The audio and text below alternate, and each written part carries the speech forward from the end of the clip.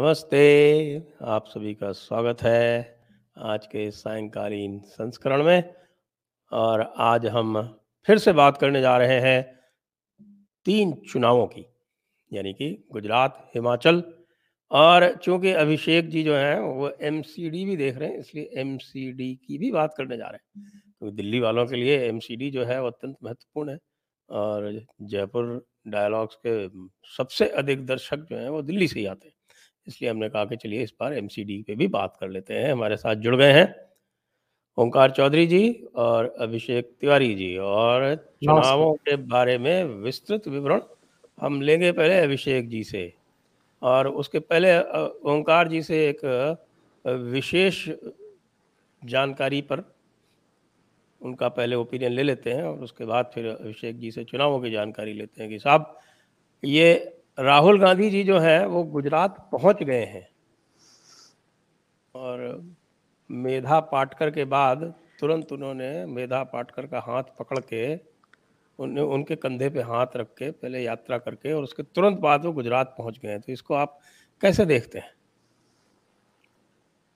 बहुत ही क्रांतिकारी परिवर्तन हुआ है और क्रांतिकारी नतीजे भी आएंगे, ऐसा उनको लग रहा होगा कि उनके पहुंचने से गुजरात तो पूरा चुनाव ही पलट जाएगा। मैंने एक दोपहर में शो किया था, उस पर उसने एक सवाल उठाया था कि जहां कांग्रेस की थोड़ी बहुत उम्मीद दिखाई दे सकती थी, यानी हिमाचल प्रदेश, जहां नेक टू नेक फाइट जो है वो दिखाई दे रही है, और बहुत सारे लोगों का तो कहना है कि हिमाचल प्रदेश से कुछ अप्रत्याशित नतीजे आ सकते हैं, वहां तो ये गए नहीं। वहां अगर 2 दिन के लिए 3 दिन के लिए भी अलग अलग क्षेत्रों में एक एक सभाएं कर लेते, और अगर ईश्वर की कृपा हो जाती, जो कहीं अटकी हुई है अभी तक कांग्रेस के लिए पूरे देश में ही, तो वो कृपा अगर हो जाती तो इनको श्रेय मिल जाता कि भाई राहुल गांधी भारत जोड़ो यात्रा छोड़ करके हिमाचल प्रदेश आए हैं तो कुछ भला कर गए कांग्रेस का। वहां तो ये गए नहीं, यहाँ आ गए जहां मतलब 12 बीघे में कोई एक दाना जो है उगता हुआ दिखाई नहीं दे रहा है। और दो मतलब पिछले विधानसभा चुनाव में तो फिर भी एक फाइट दिखाई दे रही थी, करीब की फाइट दिखाई दे रही थी कांग्रेस और भारतीय जनता पार्टी के बीच में। संभावनाएं हो सकती थी अगर आप पूरे 5 साल वहां आते जाते रहते। आप नहीं जा रहे थे तो कम से कम कोई और नेता वहां दिखाई देता, लोगों के बीच में जाते तो कंसिस्टेंसी एक दिखाई दे सकती थी। पर वही है, एक पुरानी कहावत है कि आप पछताए होत क्या जब चिड़िया चुग गई खेत। जब वहां आपकी संभावनाएं लगभग खत्म होती हुई दिखाई दे रही है, और वो कुछ आपके कर्मों की वजह से, कुछ अरविंद केजरीवाल की अति सक्रियता की वजह से, कुछ जो मीडिया की कृपा उन पर बरस रही है अरविंद केजरीवाल पर उसकी वजह से, और कुछ जो भारतीय जनता पार्टी का चुनावी प्रबंधन है, जो उनका तौर तरीका है, उसकी वजह से। तो तब अगर आप गए हैं तो अब तो बहुत देर हो चुकी है। और मुझे नहीं लगता कि राहुल गांधी के किसी चुनाव में पहुंचने का पार्टी को कोई लाभ मिलता भी है। कई बार इनके भाषण ऐसे होते हैं, कई बार इनके मुद्दे ऐसे होते हैं, कई बार इनका अंदाज ऐसा होता है कि वो पार्टी को फायदा पहुंचाने के बजाय नुकसान पहुंचा है। जी। मेधा पाटकर के साथ गलबहियां करने के बाद फिर जा रहे हैं गुजरात, इसके बारे में क्या कहेंगे? मेधा पाटेकर और जो ये जितने भी इस तरह के आंदोलन चलाने वाले लोग हैं, इनके पीछे कौन कौन सी शक्तियां रहती हैं, संजय जी, ये मुझे बताने की आवश्यकता है क्या? आजकल तो सारे दर्शक बहुत अच्छे तरीके से समझ गए हैं कि कहाँ कहाँ से इनके इनकी इनके इनको प्रायोजित किया जाता है, पैसा दिया जाता है, उसके पीछे का मकसद एक्चुअल में क्या होता है। अगर नर्मदा वाले आंदोलन की तरफ आप जाएं और देखें उसको, कितना डिले किया गया उसको, न केवल मेधा पाटेकर और उनके लोगों के द्वारा, बल्कि जो केंद्र में उस समय सरकार थी उसके द्वारा भी। अल्टीमेटली वो परियोजना तो पूरी हो गई और उसका लाभ न केवल गुजरात बल्कि दूसरे राज्यों को भी मिला है। और मेरा कहना ये है कि अगर आप ऐसे लोगों के कंधे पर हाथ रख करके चलते हैं, अगर आप कन्हैया कुमार जैसों को जोड़ते हैं, और अगर आपके प्रवक्ता ये कहते हैं कि राहुल गांधी के बाद अगर किसी की सबसे अधिक डिमांड इस समय है तो वो कन्हैया कुमार हैं, तब आप अंदाजा लगाइए ना कि आप कांग्रेस का कर क्या रहे हैं। आपने कांग्रेस की हालत और गति क्या कर दी है, इससे आप अंदाजा लगाइए। मेधा पाटेकर को लेकर के या उनके साथ खड़े होकर के आप गुजरात में कितने वोट जोड़ पाएंगे या कितने गंवाएंगे, इसी का आकलन कर लिया होता तो शायद ये घटना ना होती। जी, अब हम चलते हैं अभिषेक जी के पास। तो अभिषेक जी, आप भी जरा मेधा पाटकर और राहुल गांधी की सूरत और राजकोट में रैली के बारे में कुछ कहें, और उसके बाद फिर हम आपसे जानकारी लेंगे कि ओपिनियन पोल क्या कहता है। सबसे पहले तो जयपुर डायलॉग्स के सभी दर्शकों को प्रणाम। संजय सर, मैंने 2 दिन पहले भी आपके शो पे एक बात कही थी, ये भारत जोड़ो यात्रा है ही नहीं।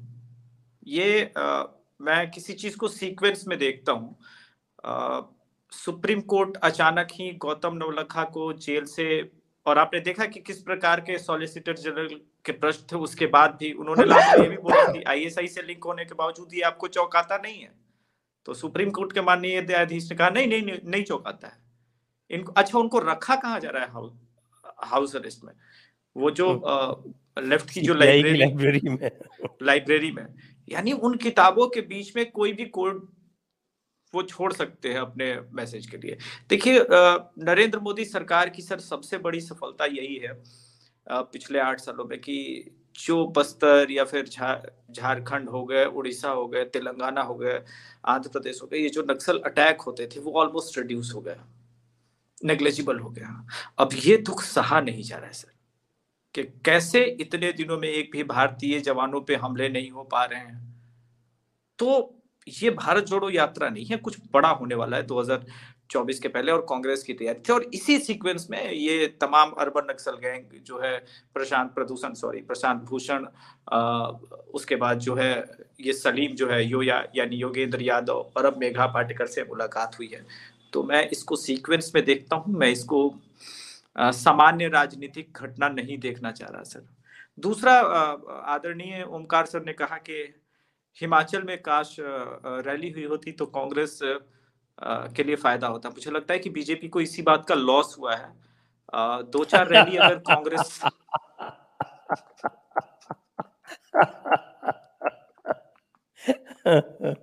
नहीं, आदर के साथ ओमकार सर से थोड़ा सा ये कर रहा हूँ। नहीं सर, अगर 2-4 रैली हो जाती कांग्रेस राहुल गांधी जी की, तो आपका आकलन 100% सही है। ओमकार जी भी आपसे सहमत है और मैं भी सहमत हूँ। 2-4 रैली हो जाती तो ये क्लोज फाइट जो इतनी हो गई है, और खास करके आखिरी 2 दिन में ने मुझे भी चौंकाया है। वहां पे पल्लवी मौजूद थी हमारे टीम से, तो उसने बताया कि अभिषेक जी, जितना केक वॉक हमने लास्ट में समझा था ताबड़तोड़ रैलियों के बावजूद, हद तो ये हो गई थी कि योगी जी की रैली करानी पड़ गई थी। पूरा वो राजपूतों का, ठाकुर का बेल्ट है वहां पे।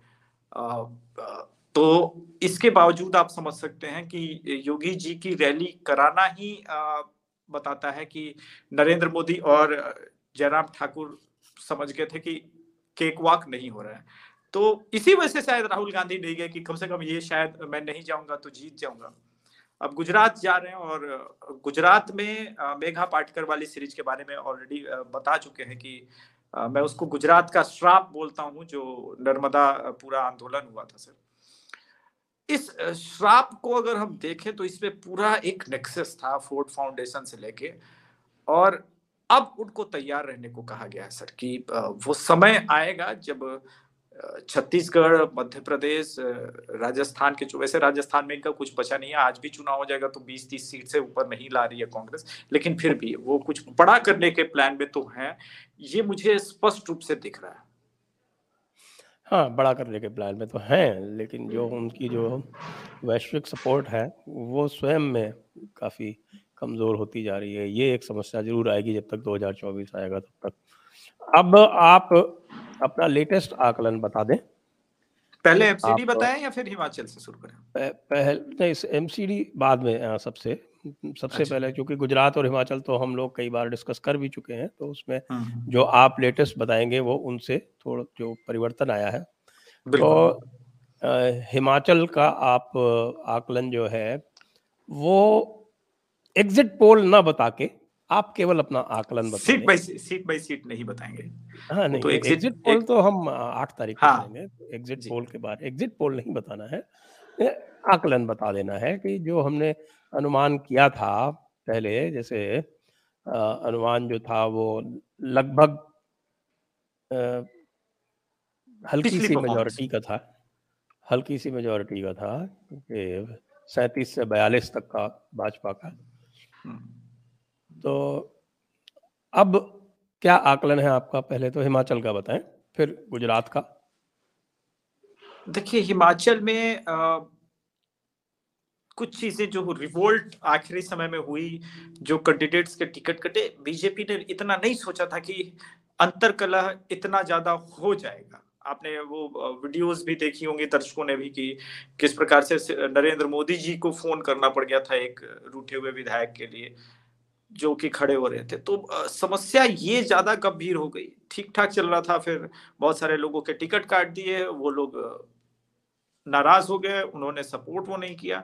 और हर हिमाचल प्रदेश ऐसा जगह है कि मतलब 2-2,500 वोट भी इधर उधर हो जाते तो वहां पे बहुत परेशानी हो जाती है। लेकिन अंततोगत्वा अभी भी बीजेपी को एज है, और गिरते पड़ते वो जो विक्ट्री लाइन है क्रॉस करेंगे। लेकिन ये वरी साइन है सर। जेपी नड्डा जिस प्रदेश के हैं, मतलब हिमाचल से हैं, और भारतीय जनता पार्टी के अध्यक्ष हैं, अगर वो अपने कैडर को नहीं संभाल पा रहे हैं और कैडर के अंदर इतनी परेशानियां आ रही है, तो ये सवाल तो पूछना पड़ेगा। ये परेशानियां सर बिहार में भी, ये परेशानियां उत्तर प्रदेश में भी सामने आ रही हैं। लोग कह रहे हैं कि हमारा पहले पार्टी के टॉप मोस्ट लीडर तक कार्यकर्ता कह रहे हैं कि एक्सेस होता था, वो एक्सेस नहीं हो पा रहा है, एक डिस्टेंस आ गया है। और अगर ये जो कम्युनिकेशन गैप है अगर इस प्रकार से भारतीय जनता पार्टी में बढ़ने लगा है, तो ये तो बीजेपी का शायद कांग्रेसीकरण हो जाएगा, और मुझे लगता है ये दुखद पहलू है।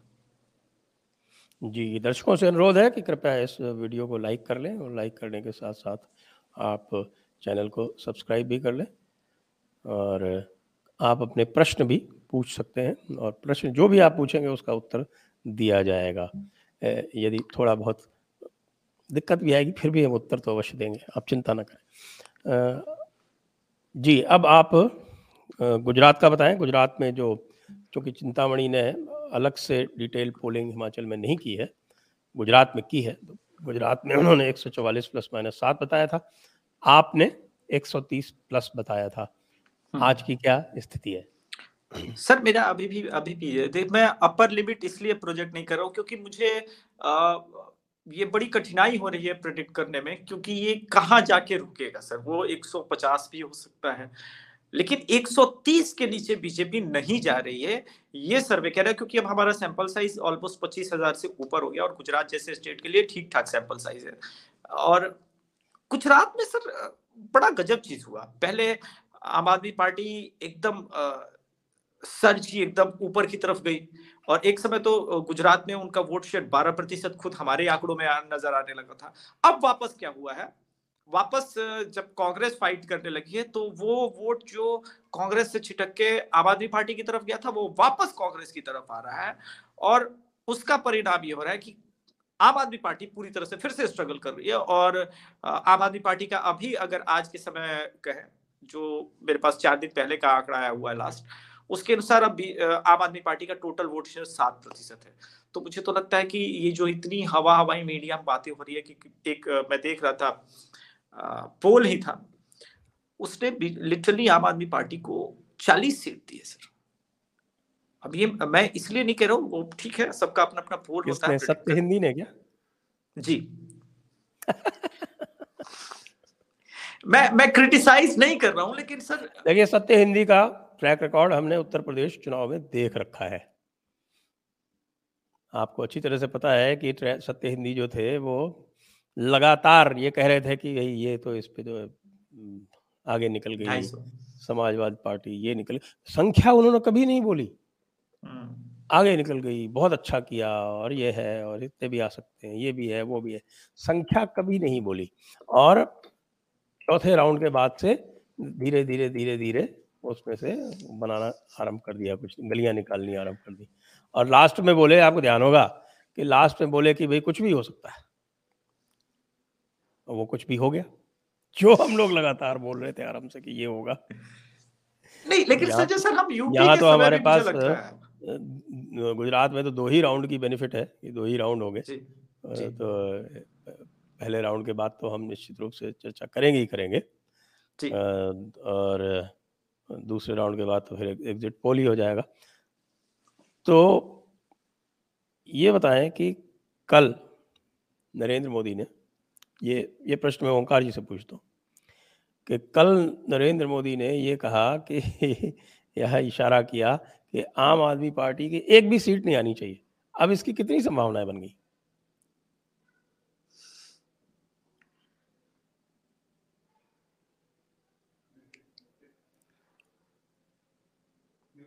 म्यूटेड है, म्यूटेड है।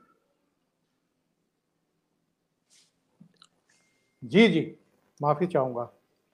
जो अभी अभिषेक जी कह रहे थे कि 7% के आसपास इनका शो जो है वो दिखा रहा है, इनका सर्वे दिखा रहा है, तो ये अगर 7% से ऊपर कुछ समय पहले दिखाया जा रहा था या दिखाई दे रहा था, उसकी वजह क्या थी?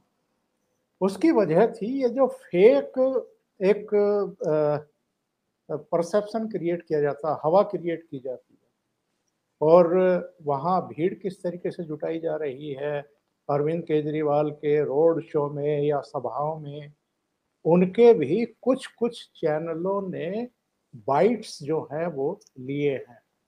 जो मेन स्ट्रीम का मीडिया है वो तो नहीं दिखा रहा है, लेकिन जो सोशल मीडिया है उस पर तो वो आ रहे हैं। उनमें से बहुत सारे लोगों को तो यही पता नहीं है कि ये केजरीवाल है क्या चीज़, कोई तो इनका नाम ठीक तरीके से बोल नहीं पा रहा है, कुछ को यही पता नहीं है कि इनकी पार्टी का नाम क्या है, और वो ये भी बता रहे हैं हिचकते हुए कि उनको तो पैसे देकर के लाया गया है। तो पैसे देकर के भीड़ जुटा लेना, पैसे देकर के रोड शो में झंडे पकड़ने वाले इकट्ठा कर लेना, पैसे देकर के मीडिया में अपनी हवा बना लेना, और उसी हवा के जरिए जो ओपिनियन पोल मेकर हैं या सर्वेयर हैं उनको भी एक तरीके से आप उनके परसेप्शन को प्रभावित कर देना, ये खेल चल रहा था, जिसकी वजह से ये लग रहा था कि आम आदमी पार्टी और अरविंद केजरीवाल की हवा है और ये वहाँ कुछ कर सकते हैं। कुछ कुछ ने तो 16-17 सीटें तक दिखा दी, फिर बता दिया कि साहब 26-27 सीटें, एक ने तो कमाल कर दिया, उसने कहा 40 सीटें भी अरविंद केजरीवाल जीत सकते हैं और कांग्रेस नीचे आ सकती है। अरे भाई, ऊपर वाले का थोड़ा बहुत भय है या नहीं है मन में?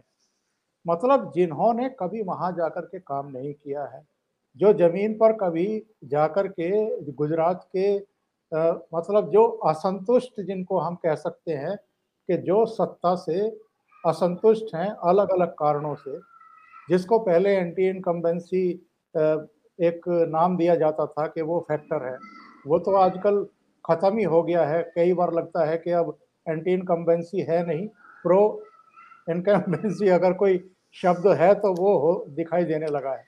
तो वो एक चाल जो इन्होंने चली थी और जो डिजाइन किया था अपने पूरे प्रचार को, उसका नतीजा था ये। अभी अगर 7% के आसपास इनका वोट परसेंटेज या वोट शेयर दिखाई दे रहा है, मैं अभी भी इसको लेकर के डाउटफुल हूं कि 7% भी आएगा या नहीं आएगा। दूसरी बात यह है कि राहुल गांधी का गुजरात पहुंचना कांग्रेस के भीतर जो एक सोच में बदलाव है उसका नतीजा है।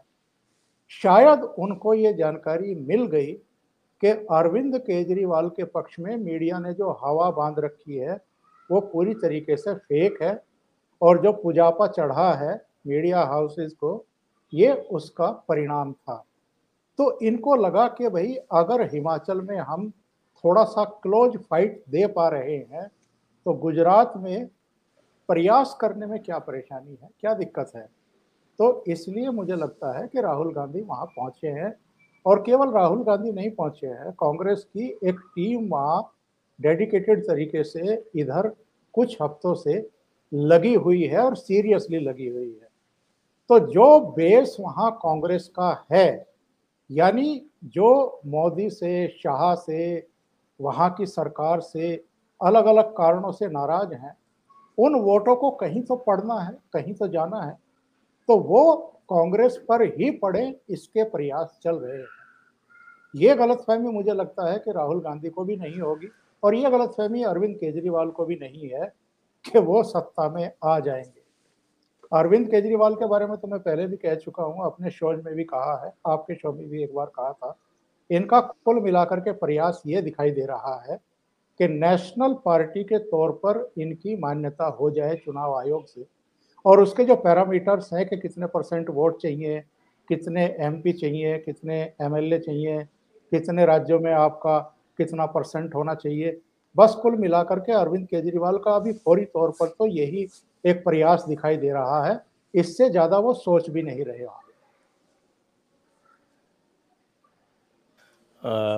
अभिषेक जी। सर, एक चीज हमको गुजरात के बारे में अलग दिखा है इस बार। बीजेपी मजबूत परिस्थिति में है, लेकिन फिर भी हेमंता बिश्व शर्मा और योगी आदित्यनाथ और देवेंद्र फडणवीस, मैं इन तीनों नेताओं को निसंदेह रूप से मोदी की अगली कड़ी तो मानता ही मानता, और इनको फुल फ्लेज में उतार दिया गुजरात में चुनाव के लिए। योगी जी को तो मोरबी भेज दिया। और हेमंता बिश्व शर्मा के भाषण का स्पेशली मैं कोट करना चाहूंगा, जो उन्होंने श्रद्धा और आफताब को लेकर के कहा। मैं एक बात मानता हूं, यह आदमी कुछ भी जब पिच करता है तो बड़ा लंबा पिच करता है। उसका मतलब लॉजिक ये होता है कि गुजरात में एक पहले से ही जागरूकता है लव जिहाद और इन सबको, खास करके गुजराती हिंदुओं में। और ये हमारी टीम ने बहुत महसूस किया है कि वो शायद अब हो सकता है 30, 40, 50 साल से रहा हो, क्योंकि वहां पे एक लंबा इतिहास रहा है दंगों का। लेकिन जो नरेंद्र मोदी जी के प्रति अफेक्शन है, प्यार है, उसके बावजूद नरेंद्र मोदी जी फुल फ्लेज में मौका नहीं देना है किसी विपक्षी दल को, और अपने बेस्ट एसेट को उतारना है। मतलब डेफिनेटली नरेंद्र मोदी तो मास पुलर है, लेकिन अगर नरेंद्र मोदी जी की लोकप्रियता देखें तो उनको पता है कि मेरे बाद सबसे लोकप्रिय नेता बीजेपी में इस वक्त कोई है तो वो योगी आदित्यनाथ है, हेमंता बिश्व शर्मा, इनको लोग सुनना चाहते हैं। और ऐसे लोगों को रैली के लिए उतारना ये बताता है कि शायद वो समझ गए हैं कि बीजेपी इतिहास रचने के करीब है। दूसरी बात, जो ओमकार सर बोल रहे थे प्रो इनकम्बेंसी, ये बहुत कम राज्यों में होता है सर। 35 साल से आप सत्ता में हैं और आपकी सीटें बढ़ रही हैं, घटना तो स्वाभाविक है, लेकिन सीटें बढ़ जाना, वो भी तब जब आप 2017 में नेक टू नेक फाइट जैसा कुछ स्ट्रगल कर रहे थे, ये बताता है कि कितने बड़े कल्ट फिगर हो चुके हैं नरेंद्र मोदी गुजरातियों के लिए। क्योंकि गुजरातियों के लिए एक प्राइड वाली बात हो गई है कि नरेंद्र मोदी हमारे स्टेट से है। ये कुछ ऐसा है कि सरदार वल्लभ भाई पटेल हमारे स्टेट से हैं, और बड़े प्राइड से वो बोलते हैं कि ये मोदी का स्टेट है।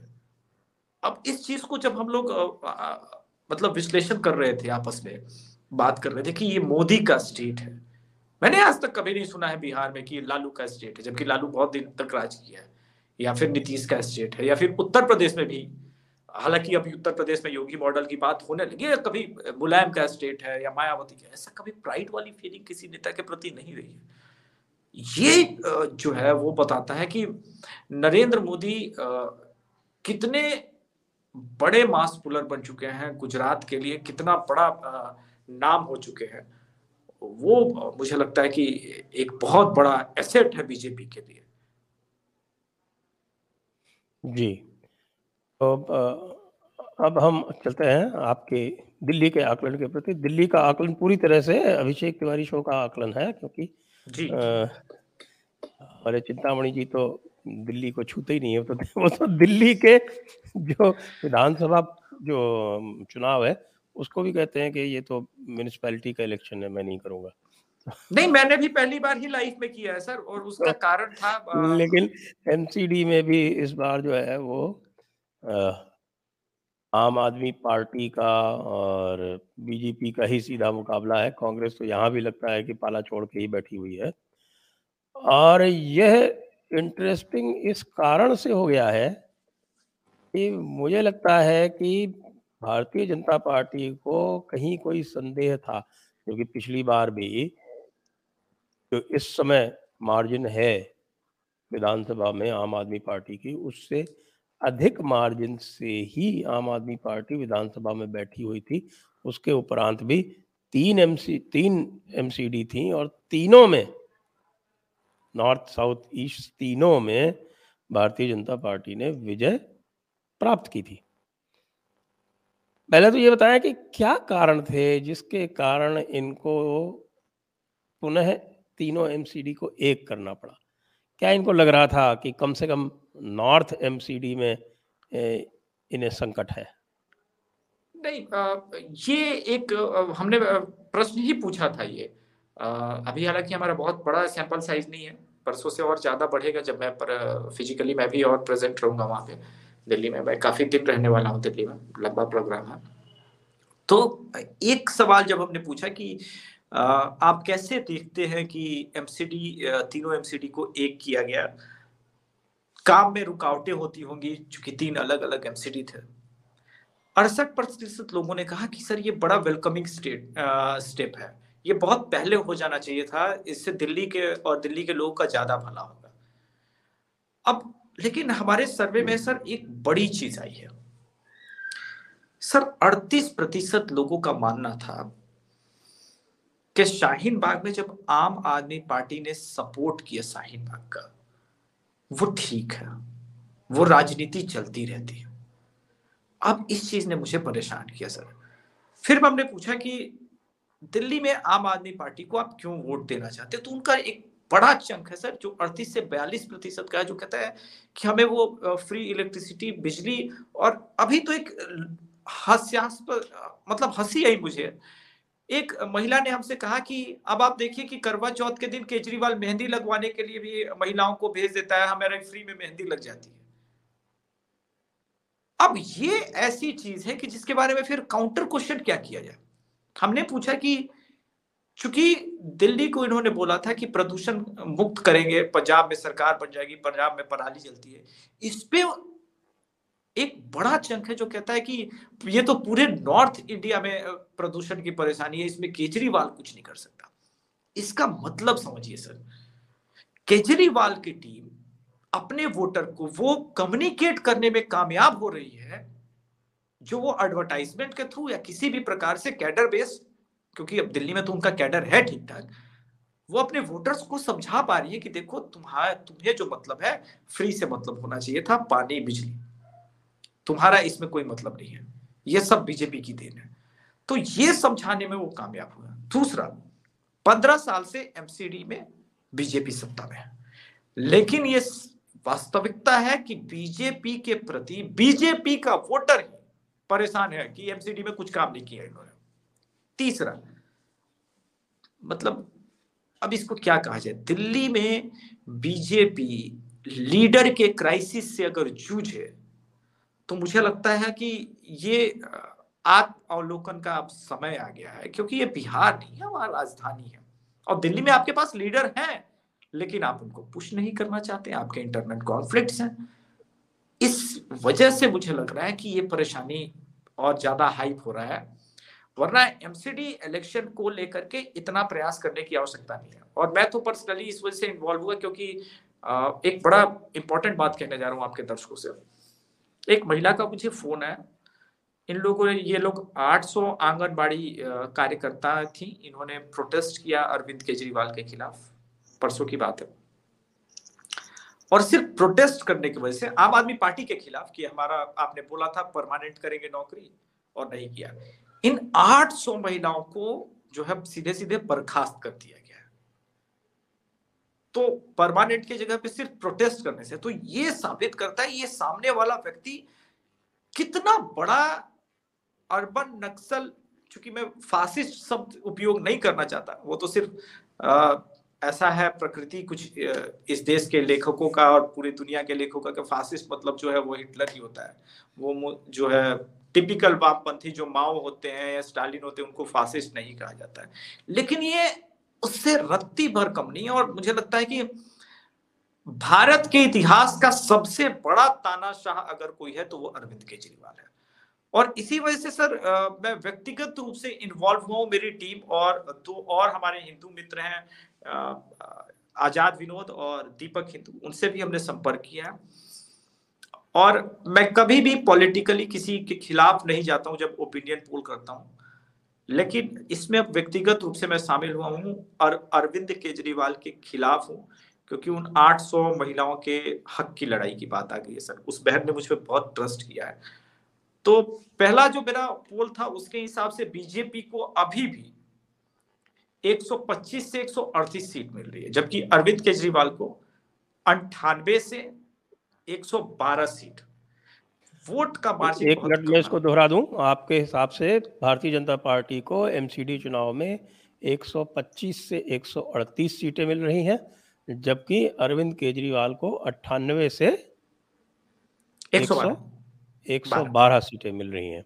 और चूंकि कॉरपोरेशन चुनाव में बहुत सारे इंडिपेंडेंट इत्यादि भी जीतते हैं और कांग्रेस पार्टी के भी कुछ न कुछ तो जीतेंगे ही, तो शेष जो है वो इन लोगों में बट जाएंगे।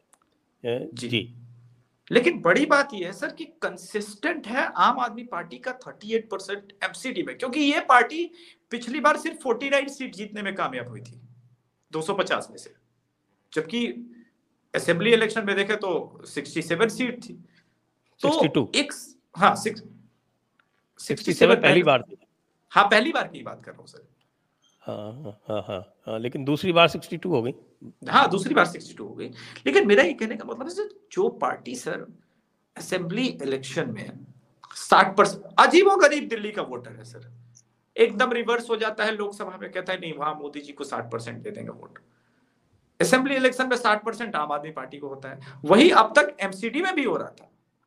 अब एक हमने और सर्वे किया था उसी में, जो नाराज बीजेपी के लोग हैं कि ठीक है आप बीजेपी से नाराज, बीजेपी ने एमसीडी में ठीक ठाक काम नहीं किया मान लीजिए आपके हिसाब से, तो अब आप किसको वोट करना चाहते हैं? इंटरेस्टिंग आंकड़े सर, सुनिएगा।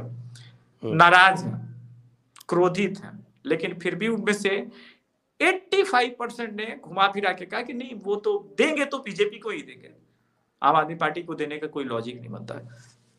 अब बीजेपी को यह समझना है कि देखिए आपका वोटर कितना मजबूर है, आपसे नाराज है, आप अच्छा लीडर नहीं दे पा रहे हैं, लेकिन फिर भी वो आपको वोट कर रहा है। तो आपको भी उन वोटर्स की जो है कम से कम रिस्पेक्ट करनी चाहिए कि वो आपके लिए कितना मेहनत करके वो लड़ जा रहा है आम आदमी पार्टी के कैडर से दिल्ली जैसे स्टेट में। तो ये मुझे लगता है बीजेपी को भी समझना होगा, और बीजेपी को 2 लीडर को जरूर प्रमोट करना चाहिए जो कि ग्राउंड पे अच्छा काम कर रहे हैं। तेजिंदर बग्गा, जितने दिल्ली में पोस्टर लगते हैं केजरीवाल के खिलाफ, एकमात्र यही आदमी है जो पोस्टर वार करता है, और दूसरा कपिल मिश्रा। इनकी ग्राउंड पे ठीक ठाक पकड़ है क्योंकि इनका अपना हिंदू इकोसिस्टम। मेरे माइक के प्रॉब्लम की वजह से हुआ है, अब ठीक है। ठीक है। हाँ तो दूसरा हिंदू इकोसिस्टम, ये हिंदू इकोसिस्टम के वजह से जो खास करके यमुना पार के लोग हैं उनसे केजरीवाल के अगेंस्ट में देखिए तो सिर्फ कपिल मिश्रा है जो लगातार कम्युनिकेट करता है हिंदू लोगों से, उनके साथ टच में है। तो ये भी दुखद पहलू है। जी, तो इस पर हम टिप्पणी ले लेते हैं ओंकार जी की, और उसके बाद फिर हम दर्शकों के प्रश्न ले लेंगे। और दर्शकों से अनुरोध है कि कृपया आप अपने प्रश्न पूछें। इस वीडियो को लाइक करें, लाइक करने के साथ साथ आप कृपया सब्सक्राइब भी करें चैनल को जिन्होंने सब्सक्राइब नहीं किया है, और हमारी सपोर्ट के लिए डिस्क्रिप्शन में जाकर लिंक के माध्यम से हमें आप सपोर्ट भी कर लें। जी है ओंकार जी। कि भारतीय जी जी, तो ये तो ठीक है कि इधर दो बड़ी press conference Bharatiya Janata party की तरफ से हुई है। एक 16 नवंबर को इन्होंने खुलासा किया कि कमला नगर का जो वार्ड 69 है, वहाँ पर शोभा खारी से 90 लाख रुपया टिकट के लिए बदले इन्होंने लिया। 90 में से 55 पहुंच गया था, जिसमें से 33 लाख वापस देने के लिए पहुंचे थे, तो वो धर लिए गए एसीबी के द्वारा। और एक आज इनकी प्रेस कॉन्फ्रेंस हुई कि रोहिणी का जो एक वार्ड है, वहां भी एक महिला से बिंदु से इन्होंने 80 लाख रुपए की मांग की थी। यानी आम आदमी पार्टी पर भारतीय जनता पार्टी की तरफ से अटैक हो रहे हैं कि उनको, उनकी छवि को थोड़ा सा ठीक किया जाए, डिस्ट्रॉय किया जाए। लेकिन मेरे यहाँ कुछ सवाल हैं साहब, और भारतीय जनता पार्टी के नेताओं से ही हैं। ये जो पिछले दिनों अरविंद केजरीवाल गाजीपुर के बड़े पहाड़ पर पहुंच गए थे कूड़े के, जिसका काउंटर इन्होंने ये कह करके किया था कि साहब यमुना अभी भी गंदी की गंदी है, वहाँ और गंदला पानी बह रहा है। मतलब छठ पूजा के मौके पर इन्होंने उसको काउंटर किया था, जिसमें आपके साहब सिंह वर्मा से लेकर के और मनजिंदर सिंह सिरसा और कई लोग वहाँ पहुँच गए थे। जो दो नाम लिए हैं अभी अभिषेक जी ने, मैं सहमत हूँ, तेजिंदर पाल बग्गा और आपके कपिल मिश्रा का, कि वो मतलब जो आधुनिक अस्त्र शस्त्र हैं लड़ाई के, उनका भी उपयोग करने में पूरी तरीके से महारत हासिल रखते हैं, और वो वहां तक तो ठीक है। लेकिन मुझे ये बताइए कि अगर आप 15 साल से एमसीडी में हैं, तो ये जो कूड़े के पहाड़ खड़े हुए हैं दिल्ली में, इनको कौन ठीक करेगा भाई? दूसरी बात यह है कि ये सवाल क्यों ना खड़े किए जाएं। अगर हम लाख असहमत रहते हैं अरविंद केजरीवाल से, और हम ये भी जानते हैं कि वो कूड़े के पहाड़ पर क्यों चढ़े, जा करके वहां उन्होंने प्रेस कॉन्फ्रेंस क्यों की, और जो भी पॉलिटिक्स कर रहा है उसको ये करने का हक भी है। मैं ये नहीं कह रहा कि वो कोई नाजायज काम कर रहे हैं, पर सबसे बड़ा सवाल ये खड़ा होता है कि जो नितिन गडकरी ये कह रहे थे कि अब जितने हाईवेज बनेंगे, जितने एक्सप्रेस वे बनेंगे, वहां हम इस पहाड़ का कूड़ा उठा करके सड़कों के नीचे दबाएंगे और इसको तो हम चुटकियों में खत्म कर देंगे। जो गणना आ रही है, अगर ये जितना इस समय निकाला जा रहा है वहां से, रोजाना उसका 2 गुना भी कर दें, तो भी अगले 50-60 साल में इसको ये खत्म नहीं कर सकते। मानता हूं कि ये इनकी समस्या खड़ी की हुई नहीं है।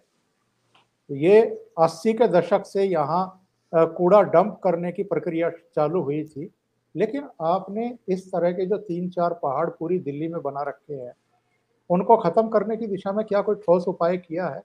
तो सवाल तो उठेंगे। और जो अभिषेक जी बता रहे हैं कि जिस आम आदमी पार्टी को पिछले चुनाव में, यानी तीनों नगर निगम के चुनाव में 49 सीटें मिली थी, वो आज की तारीख में 100 कूदती हुई दिखाई दे रही है। तो इसकी वजह ये नहीं है कि आम आदमी पार्टी के प्रति कोई लोगों की बहुत उम्मीदें हैं कि वो एमसीडी में आकर के कोई चमत्कार करेंगे। उनका भारतीय जनता पार्टी से मोहभंग है, जिसकी वजह से कांग्रेस तो अपने पैरों पर खड़ी नहीं है, तो वो आम आदमी पार्टी की तरफ जा रहे हैं। ठीक वैसे ही जैसे पंजाब में बाय डिफॉल्ट आम आदमी पार्टी जीत गई थी, क्योंकि अकालियों के प्रति भी लोगों का गुस्सा कम नहीं हुआ है। कांग्रेस ने तो बहुत ही निराश किया है, और वहां विधानसभा चुनाव से पहले जो गुल 10 जनपथ ने खिलाए, उसको लेकर के तो लोगों का और भी मोहभंग हो गया। भारतीय जनता पार्टी के प्रति विषैला वातावरण क्रिएट कर दिया गया था, जो 13 महीने का आंदोलन चला था।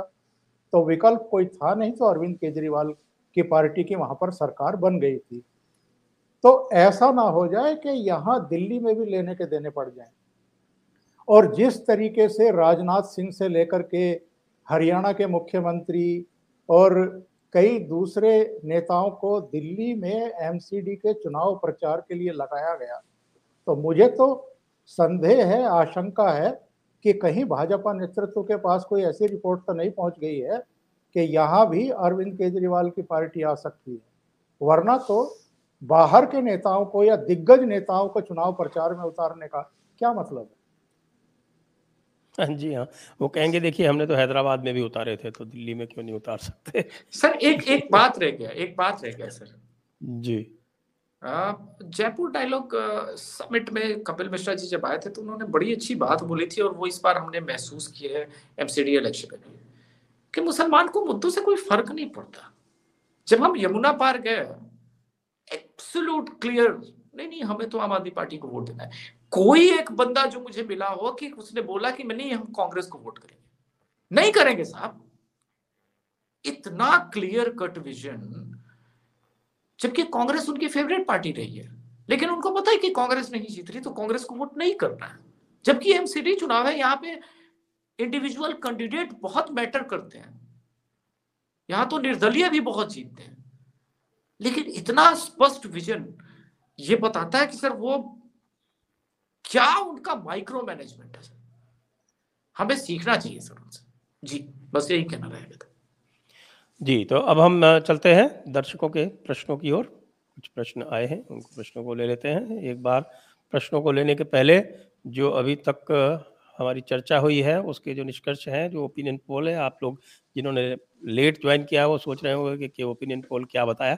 तो ओपिनियन पोल जो है वो हमने अभिषेक तिवारी शो से ही लिया है, और उनका कहना है हिमाचल में बिल्कुल मार्जिन पे मेजॉरिटी में, पहले इन्होंने 37-42 कहा था, तो अब हम 36-41 मान लें उसको। थोड़ा सा कम हुआ है क्योंकि वहाँ पर थोड़ा सा टसल ज़्यादा हो गई है अंत में, भारतीय जनता पार्टी के टिकट काटे जाने के कारण, विद्रोही खड़े होने के कारण।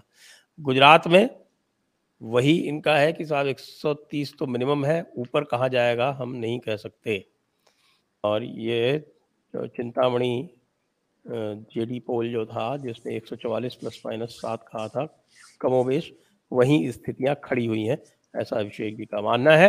और अभी अभी एमसीडी पोल के बारे में इन्होंने बताया कि बीजेपी 125 से 138 और आम आदमी पार्टी 98 से 112, 98 से 112। आइए प्रश्न ले लेते हैं।